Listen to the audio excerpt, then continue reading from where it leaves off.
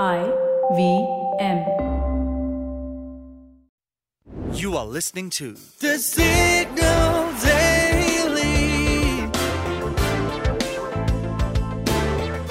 Brought to you by Front Page Studios. Apple's hit a groundbreaking milestone in the stock market. That's right, folks.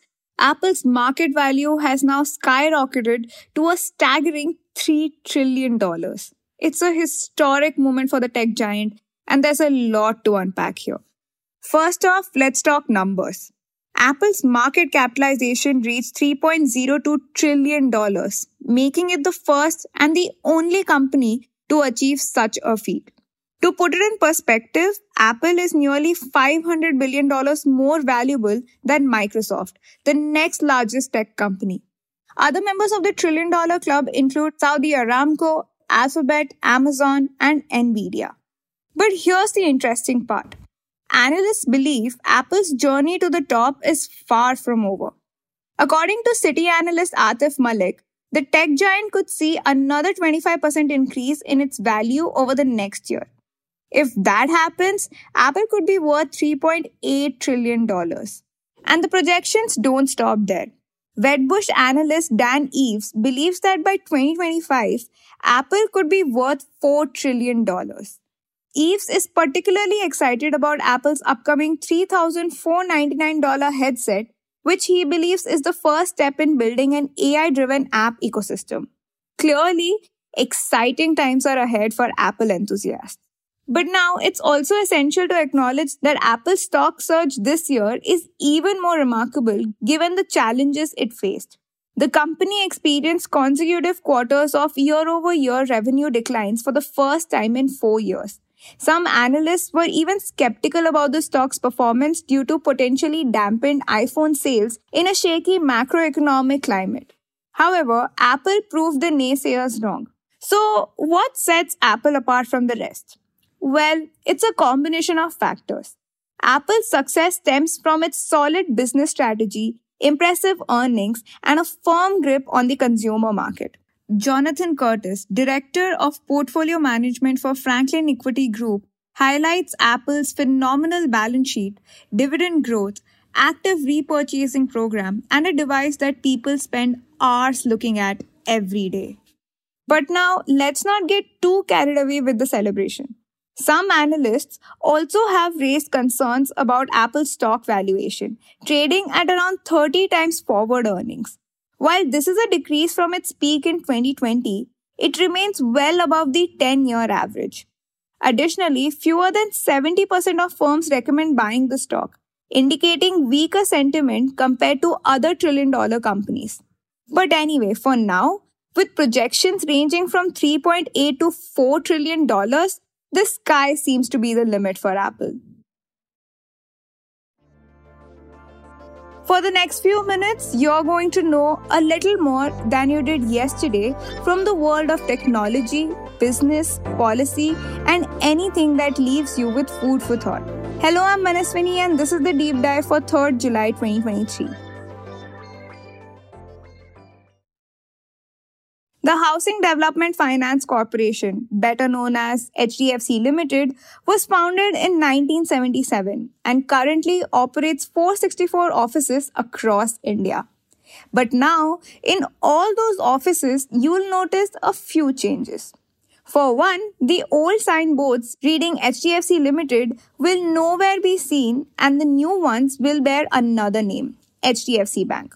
So, can you guess what happened here? Well, of course, a merger. Although calling it a merger is an understatement. Reportedly, it is the largest merger in the history of Indian finance. So, from the beginning of this month, that is the 1st of July, the parent HDFC and the offspring HDFC Bank are now one single entity. The combined asset base of the new entity is over rupees 18 lakh crore, with over 120 million clients, more than 8,300 branch locations, and a workforce of over 1,77,000. That also makes HDFC one of the world's most valuable banks, behind only JP Morgan Chase, Industrial and Commercial Bank of China, and Bank of America. The merged identity, as an NDTV report points out, brings together significant complementaries. The products of the twin companies before the merger were significantly different. As HDFC Vice Chairman KK Mistry puts it, and I quote, "The bank has everything other than housing, and HDFC Limited does only housing." Well, I guess it's a perfect marriage then. The merger had earlier received approvals from RBI, Insurance Regulatory and Development Authority of India, the National Company Law Tribunal, and the Antitrust Watchdog Competition Commission of India. RBI, in fact, has been nudging large non-banking financial companies to be turned into banks so that they come directly under its governing ambit. Now, anyway, you must be wondering, how will this merger impact the finance sector overall? Well, the competition will surely heat up, especially between HDFC Bank and the State Bank of India. In fact, a Times of India report pointed out that with over rupees 7 lakh crore, new HDFC Bank will have a home loan book bigger than SBI's. Now, to understand how this merger will affect all of us and India's business, we will now hear from the co-founder and the editor of The Signal, Dinesh Narayanan. Over to you, Dinesh. That HDFC and HDFC Bank would merge was an inevitability that has been speculated upon for more than 20 years. It was not a question of if, but when it would happen. It had become almost a customary question for journalists to ask HDFC Chairman Deepak Parekh to sort of offer a timeline for the merger. Every time they met him, they asked him the same question. But now it has finally happened.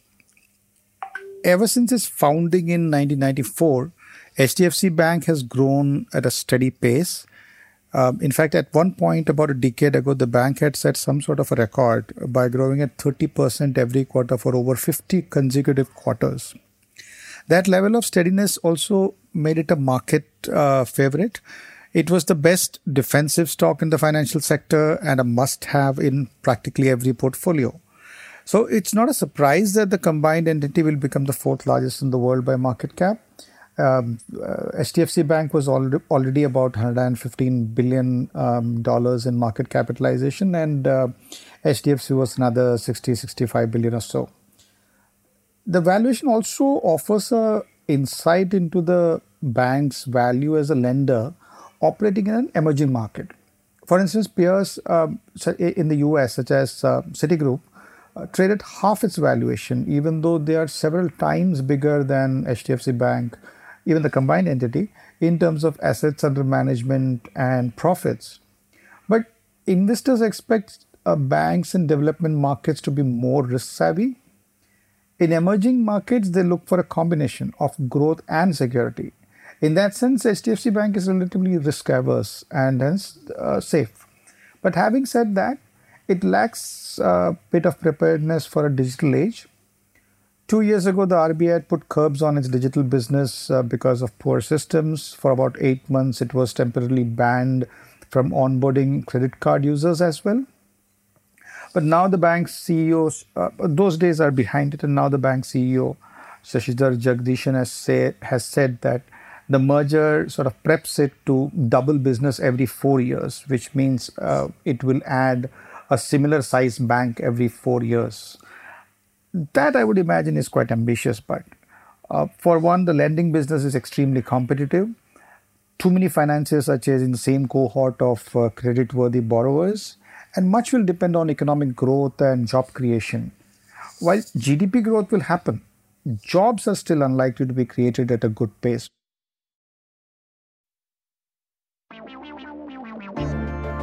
If you like listening to The Signal Daily, please show us some support. Rate and review us on Apple Podcasts and Spotify. We'd love to hear what you have to say about this podcast. So feel free to shoot an email at hello@thesignal.co.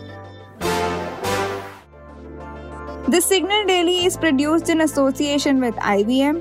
The episode was written and researched by Anup and Charmika, edited by Dinesh Narayanan, produced by me, Manaswini, mastered and mixed by Manas and Nirvan.